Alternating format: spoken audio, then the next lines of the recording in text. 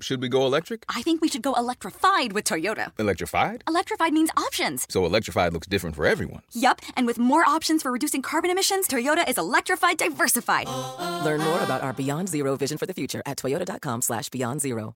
Autumn presents W.G. Sebald, Usurper of Lives, written by Judith Shulevitz. The great German author W.G. Sebald died in a car accident in 2001 at the age of 57, 13 years after he'd published his first work of literature and 5 short years after the English translation of a book of stories set in motion his rise to international renown. Months before his death, he was rumored to be a candidate for the Nobel Prize. Throughout his career and afterward, critics struggled to find words to describe the hallucinatory quality of his deceptively sober prose. Sebald tells tales, that much one can say, ghost stories of a sort, as dark and translucent as smoky glass. Displaced Jews haunt some of these narratives. The shades of literary figures, Kafka, Stendhal, Nabokov, materialize in others. And yet Sebald writes like a man typing up case histories, and he accompanies his narratives with something like documentation, photographs of people, facades, notes, newspaper articles, train tickets. These have no captions, and you don't always see how they relate to the text, but because photographs testify to the one-time existence of things, they give the weight of the real to stories that may or may not be made up. Sebald's refusal to respect the line between fact and fiction has become commonplace, especially among younger writers, but his adroitly artless synthesis of fable, history, photography, and artifact is still jarring. The Sebald scholar Uwe Schutte called Sebald's method bricolage, which can mean both collage and tinkering. The critic James Wood speaks of fictional truth, and also offers this aptly mournful phrase, cinders of the real world. The poet Michael Hamburger came up with essayistic semi-fiction which gives rope to both observation and imagination. In her new biography, Speak Silence, in search of W.G. Sebald, the first life of the writer, Carol Angier, calls that the neatest summary of Sebald's method that anyone ever managed. I like periscopic, which Sebald used, because it captures the subaqueous stillness of his worlds and his disorienting angle of vision. Every great writer founds a new genre, Walter Benjamin decreed. The 20th century writer who best passes that crazy test, Angier writes, is W.G. Sebald. In 1996, Angier was asked to review The Emigrants, the first book of Sebald's to be translated into English, and she read it in a single night. The book consists of 4 stories about men who die from the delayed effects of catastrophe. 3 are Jewish. 2 of them had their lives upended by the Nazis. The 4th man is the German valet, traveling companion, and lover of the scion of a Jewish banking family from New York. Sebald disavowed the term Holocaust writer, and indeed the Holocaust forms just one piece of his vision of modernity as an ongoing disaster and a march toward the total destruction of nature. Yet the Holocaust holds a privileged place in Sebald's worldview. He told interviewers that it cast a very long shadow over my life, because he grew up in an alpine corner of Germany, blissfully unaware of the past. He was born in 1944, just before the end of World War II, and I don't really know how I deserved it. Angier agrees that Holocaust writer is inadequate, even as she anoints him the German writer who most deeply took on the burden of German responsibility for the Holocaust, a survivor's guilt that, as the daughter of Jewish parents who barely escaped from Nazi Vienna, she thinks all Germans should feel. Shortly after reading The Emigrants, she went to Sebald's office at the University of East Anglia in Norwich, where he had been teaching on and off for more than 20 years, to interview him for the Jewish Quarterly. She had questions. Was The Emigrants fact or fiction? Who was this German who wrote about the tragedy of Jews? A quarter of a century later, Angier, the author of biographies of Jean Rhys and Primo Levi, has produced a suitably unorthodox life of this singular writer. That was the only kind circumstances permitted. Sebald's widow refused access to any material relating to his family. Without permission from his estate, Angier couldn't quote directly from some privately held sources, even certain letters to which she had access, or cite his published works at any length. Angier's solution is to cut back and forth among the usual portrayal of an artist's ascent, in which she captures glimpses of the man, astute critical assessments of the work, and vivid accounts of her quest for the people and places that appear in his writing, many of them barely disguised. Her strategy pays off. This is an insightful, compulsively readable book. However melancholy the artist, the man could be playful. Sebald's colleagues remember him as companionable and witty. He had a laugh in his voice. He made up mordant aphorisms. He captivated his students. As a high-spirited college student himself, he was nicknamed Cocky. Yet Sebald also published crepuscular poems and prose in the student newspaper. He nursed his rage at his parents, particularly his father, who served as a transport officer during the Nazis' invasions of Poland, Russia, and France, and refused to talk about it. Sebald had episodes of terrible depression. By the time Angier met him, though, he had resolved his contradictions into a persona at once kind, gloomy, and funny. What interests Angier is how Sebald used his life, and that of others, in his art. Her curiosity has an edge. Back in 1996, when she asked whether he based his characters on real people, he said, "Essentially, yes, with some small changes," an assertion repeated so often in articles about him that it attained the status of fact. Sebald told Angier about the man on whom he based Dr. Henry Selwyn, the protagonist of one of the 4 stories in The Emigrants. In the story, the narrator and his wife rent rooms in a British manor owned by Dr. Selwyn, a courtly and eccentric recluse, and his wife. Doctor and narrator become friends, and eventually Selwyn divulges his secret. He is actually a Jew from a village near Grodno, in what used to be the Russian Empire, now Belarus, who came to England as a child in 1899. A short time after Selwyn makes this confession, the narrator and his wife learn of his grim death. The main difference between Dr. Selwyn and the doctor who was, in fact, Sebald's landlord, Sebald said, is that the real doctor told him about Grodno sooner than I say in the story, and very cursorily. Sebald already suspected something anyway, because at his landlord's Christmas party he met one very incongruous lady, whom his landlord introduced as his sister from Tel Aviv. In 2014, Angier arrived at the door of Abbotsford, the home of the model for Selwyn, the late Dr. Philip Rhodes Buckton. There, she talked with members of his family and discovered that Sebald had flat out lied. Buckton was not Jewish. He did not come from Grodno. He had no sister in Tel Aviv. He came from Cheshire and didn't have a Jewish bone in his body, Angier writes. Sebald had told Angier that he'd invented the minor details in The Emigrants, not the major ones.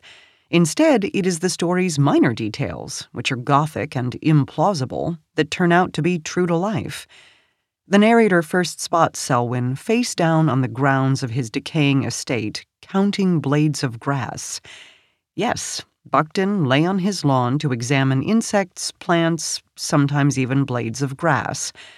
The narrator used a strange exterior bathroom that teetered on columns and was reachable only by a footbridge. Yes, the bathroom was there until it was torn down. Then there's the maid in the story, who wears her hair shorn high up the nape as the inmates of asylums do, and croons all night long. The daughter-in-law confirms that the maid looked like that and mumbled to herself, then adds, but he didn't have to say so. Nor did he have to advertise the particulars of Buckton's death, a move that enraged the family. What they do not mind, or so they say, is that Sebald turned their paterfamilias into a Jew. "We have many close Jewish friends," says Esther, a daughter. Angier minds, though, or is at least confused. What was Sebald doing in his interviews? Sebald can't have just forgotten that Buckton wasn't Jewish. Of course, improving on life is what novelists do, and authors often don't want to come clean about their sources. But the context of Sebald's borrowings raises troubling ethical questions. As the husband of Buckton's granddaughter asked Angier, couldn't Sebald's embellishment of the truth and his confusing use of photographs when he wrote about the Holocaust encourage its deniers? Sebald told a less innocent lie, too. When Angier asked how he dealt with his model's possible objections, he said he showed them his manuscripts, and if they were unhappy, he didn't publish. "This whole business of usurping someone else's life bothers me," he told Angier in the 1996 interview. "But unless they're dead, I ask them." Untrue again. Sebald usurped a lot of lives, and he didn't always ask permission. One example, among others, involves his character Jacques Austerlitz in Austerlitz, 2001, Sebald's final work of fiction, and his best known. Austerlitz, an architectural historian prone to nervous breakdowns, believes himself to be the child of a dour Welsh minister and his chilly wife. Only when he is well into his 50s does he learn that he is really a Jew from Prague brought to London at the age of 4 on a Kinder transport, a train that carried Eastern European Jewish children out of reach of the Nazis. Sebald based Austerlitz, in part, on a Kinder transport child from a Munich orphanage, Susie Beckhofer, who was also raised by a Welsh couple and recovered her identity late in life. She'd published a memoir, and when Austerlitz appeared in Germany, her publisher told her that the main character in the novel sounded very similar to her. She wrote to Sebald. He confirmed that he had availed himself of her history in Austerlitz and later sent her a copy of the translation. She was shocked. This was her story, Angier writes. Here was her home in Wales, her minister father, her years in boarding school, her parents' silence. Worst of all, here were the most traumatic moments of her life, reproduced almost exactly, the moments when she learned that she wasn't who she thought she was. Beckhofer published an angry article in the Sunday Times called "Stripped of My Tragic Past by a Best-Selling Author." She planned to ask Sebald to acknowledge his debt, but he died before she could. Her lawyer asked his publisher, but nothing came of that. Is this a theft worth worrying about? It's not technically plagiarism, and Sebald's pirating of Beckhofer's life is less injurious than, say, the revenge fiction Philip Roth wrote about his ex-wives. You could give Sebald a pass on the grounds that Beckhofer herself had made her life public. But Sebald expropriated more brazenly for another of the stories in The Emigrants, Max Ferber. Ferber, a painter of spectral portraits made by the repeated application and rubbing off of charcoal, is another Jew who came to London as a child, in flight from the Nazis. He remembers his past only in fragments. As an artist, Ferber shared many traits with the painter Frank Auerbach, also a refugee from Nazi Germany, and also furious about having his identity pilfered. But like Beckhofer, Auerbach was a public figure. Sebald's other source for Ferber's backstory, his good friend Peter Jordan, was a private citizen. Ferber's family and the details of his escape are faithful recreations of Jordan's. Both sets of parents were deported from Munich in 1941. The fathers of both were art dealers who were interned in Dachau. The boys fled Munich in the same way, by flying alone to London, and attended similar boarding schools. The resemblances aren't the problem, though. In this case, Sebald did show Jordan a work in progress. Sebald even asked for corrections. But as Jordan shared his story with Sebald, he also loaned him family memoirs, including one by an aunt, Thea Gebhardt, about her childhood before the war. Sebald plundered many of Thea's best bits, in Angier's words, enhancing here, subtracting there, and adding 2 romantic interludes. he attributed the passages to Ferber's mother. What's striking is that they constitute the thickest description of German Jewish life in Sebald's oeuvre. His Jewish characters tend not to have recourse to the past. Their memories are what history has suppressed. But Ferber's mother, courtesy of Gebhardt's memoir, evokes the daily life of a bourgeois family that is comfortably both German and Jewish. We see green velvet armchairs, a china swan, a silver menorah, newspapers, the works of the Jewish poet Heinrich Heine, ornately bound in red with golden tendrils of vine. The children go to a Christian nursery school, though they skip the morning prayers. Ferber's mother writes of a favorite long family walk on the Sabbath during the summer, or, if it is too hot, of just sitting with other Jewish families. In the shade of a chestnut tree, the men drink beer, the children lemonade. There are Sabbath loaves, presumably challahs, and salted, most likely kosher, beef. After that, they go to synagogue. Where would Sebald have found such rich material, if not in the recollections of Jordan's aunt? He grew up in a world without Jews. No one spoke of them, at home or at school, Angier writes. I never even knew what a Jew was, his sister Gertrude tells Angier. During Sebald's childhood, Germans remained close-mouthed about two of the great horrors of the war, the genocide of the Jews and the wholesale destruction of German cities. The silence was so complete that for the first 8 years of his life in the village of Wertach and for several more in the small town of Sonthofen, he had no conscious knowledge of these calamities. And yet, Sebald wrote, even as a small child, he sensed some sort of emptiness somewhere. Angier says that Jordan, whom he met when he was 22, was the first Jewish refugee he came to know, and that the friendship was a turning point for Sebald. The moment he saw that historical events had happened not to numbers or even names, but to real people who had lived across the landing. Jordan didn't foresee that Sebald would pass Gebhardt's memoir off as his own writing without attribution. That upset him. Sebald should not have used it so closely without crediting it, he tells Angier. Weighing the evidence, Angier decides that most of Sebald's purloined histories amount to run-of-the-mill authorial borrowing, but in extreme cases, like Beckhofer's, she wonders, can there be any defense of Sebald here, with his special empathy for Jewish victims and his special awareness of the moral dangers of a German writing about them? Her answer is no. She thinks he should have attached a short note at the beginning or end. It wouldn't destroy the effect of his story to let us know that it is a fiction and that real people stand behind it, she writes. He is no longer here to make the decision, but his publishers could. I'm not sure such a decision is called for. The effect of Sebald's stories has everything to do with the seamless weave of embroidery and fact. Disentangling the sources from the finished product is the job of a biographer, not a reader. Did Sebald commit acts of what we now call cultural appropriation?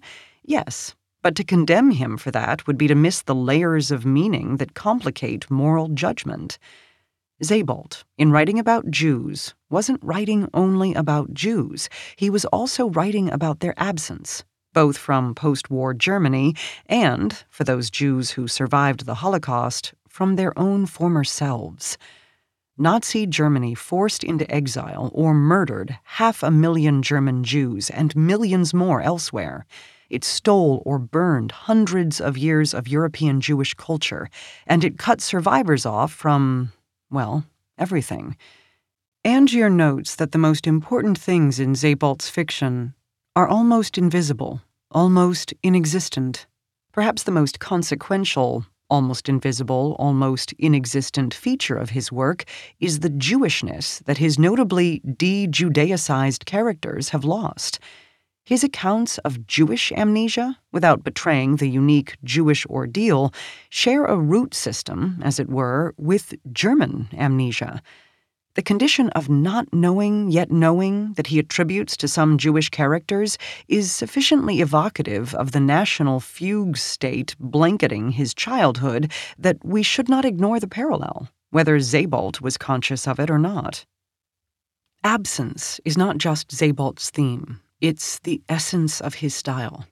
Absence makes itself felt in Sebald's gorgeously hollowed prose, richer in literary references than in the things of this world. The emptiness and silence of his childhood reproduce themselves in the unpeopled landscapes through which his characters wander. The present is vacuous, a vessel for the past, and the dead are more real than the living. In The Rings of Saturn, 1995, Joseph Korzeniowski, later Joseph Conrad, perceives the bombastic buildings of the Belgian capital as nothing more than a hecatomb of black bodies, that is, of the millions of Congolese who died under Belgian colonial rule. As for Austerlitz, one Sunday morning he follows a porter into the bowels of London's Liverpool Street station for no reason he can explain, and comes upon an abandoned ladies' waiting room, the very room in which, an eternity ago, he sat waiting to be adopted. In the dusty gray light of the disused room he sees himself, a small child clutching a rucksack, and the grim, unhappy couple who came to get him and divorce him from his Jewish past. Now long dead, they are dressed in the style of the 30s. A woman in a light gabardine coat with a hat at an angle on her head, and a thin man beside her wearing a dark suit and a dog collar. This is a time in his life, he has just finished saying, when the dead were returning from their exile and filling the twilight around me with their strangely slow but incessant toing and froing. Contributing to the otherworldliness of Sebald's narratives is the way that his characters float outside time. They can't quite grab hold of the defining ruptures of their life. I have always resisted the power of time out of some internal compulsion which I myself have never understood, Austerlitz says. That sense of timelessness can follow a trauma. Angier tells us that Sebald often talked about an event in his childhood that he hadn't been able to register when it occurred. A trauma, in short. This was the moment he learned the fate of the Jews. Angier summarizes the incident, but it's worth reading Sebald's own words, because they are so oddly depersonalized. In a 2001 interview, not with Angier, Sebald described how German schools dealt with the Holocaust in the 1960s. High school students watched a documentary comprising footage of the liberation of the camps. With no preparation beforehand or discussion after, the teenagers saw mounds of emaciated corpses being bulldozed into mass graves and other unassimilable horrors. So, it was a sunny June afternoon, Sebald recalled, and you would go and play football because you didn't really know what you should do with it. I have to add a footnote here. Angier concludes that the film was almost certainly Death Mills, but doesn't bring up the most shocking fact about this documentary. It never once mentions the Jews. The voiceover refers vaguely to victims from all the nations of Europe, of all religious faiths, all political beliefs, condemned by Hitler because they were anti-Nazi. Sebald may not have remembered that the movie amounted to a further erasure of the Jews, but these experiences lay down a sediment in you that somehow moves on, pushes itself on, like the moraine in front of a glacier, he told another interviewer. You have to wonder whether this silence wrapped around a silence made the unspeakable more potent and even harder to speak of. Like the French filmmaker Claude Lanzmann, who took the same approach in his documentary Shoah, 1985, Sebald refrained from trying to portray the horror of life after deportation, with one exception.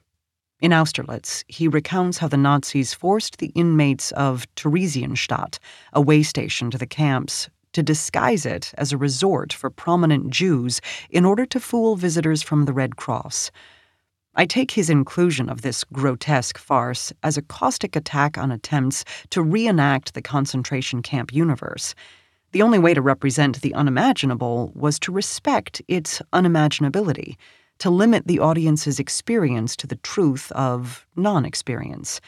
Anything else would be monstrous. And yet, this scrupulous author went ahead and stole the life histories of actual Jews. Why?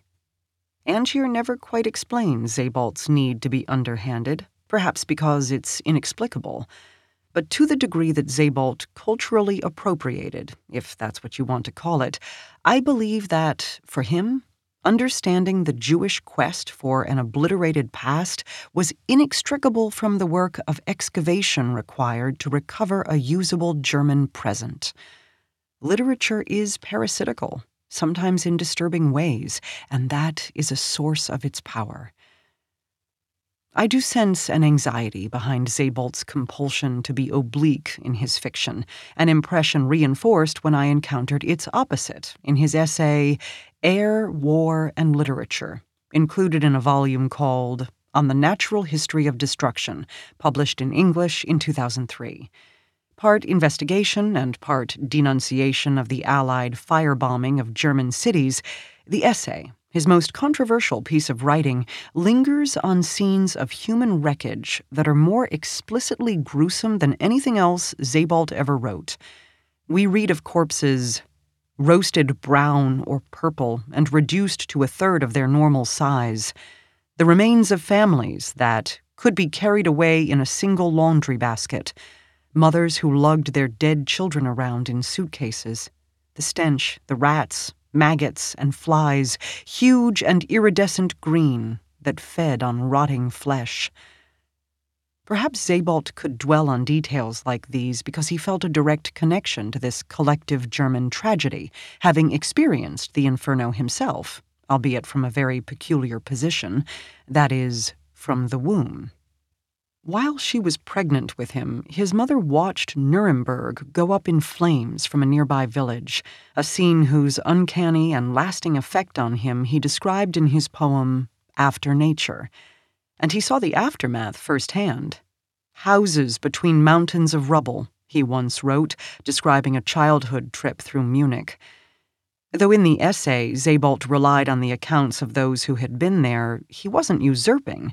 He didn't need periscopic figures of speech because he couldn't be accused of capitalizing on the pain of others, of the most taboo other in his universe. The firebombings were his disaster. Shortly before he died, Sebald gave his last talk, an attempt at restitution, a typically Sebaldian ramble through places and historical events.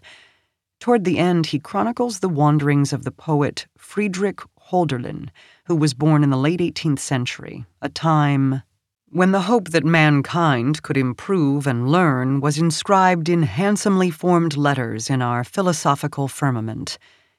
Yet Hölderlin felt estranged from his native land, as if he guessed at the coming dark turn that history would take. Sebald notes that at one point the poet happened to pass through a French town where, a century after his death, a division of the SS rounded up the inhabitants, sent some of them to labor camps, and hung 99 men from balconies and lampposts. What is literature good for? Sebald asks in his talk, and answers, perhaps only to help us remember, and teach us to understand that some strange connections cannot be explained by causal logic. He continues, there are many forms of writing. Only in literature, however, can there be an attempt at restitution over and above the mere recital of facts. In On the Natural History of Destruction, Sebald recited the facts. In his novels, he set out to make the strange connections that transform them into something more memorable. If Sebald the man ransacked lives unscrupulously, Sebald the artist did so with superb literary tact.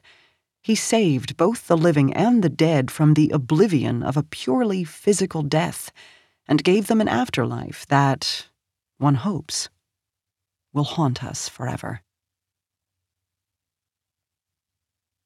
If you enjoyed this production, find the best long-form articles read aloud in the Autumn app, available now for iPhone and Android.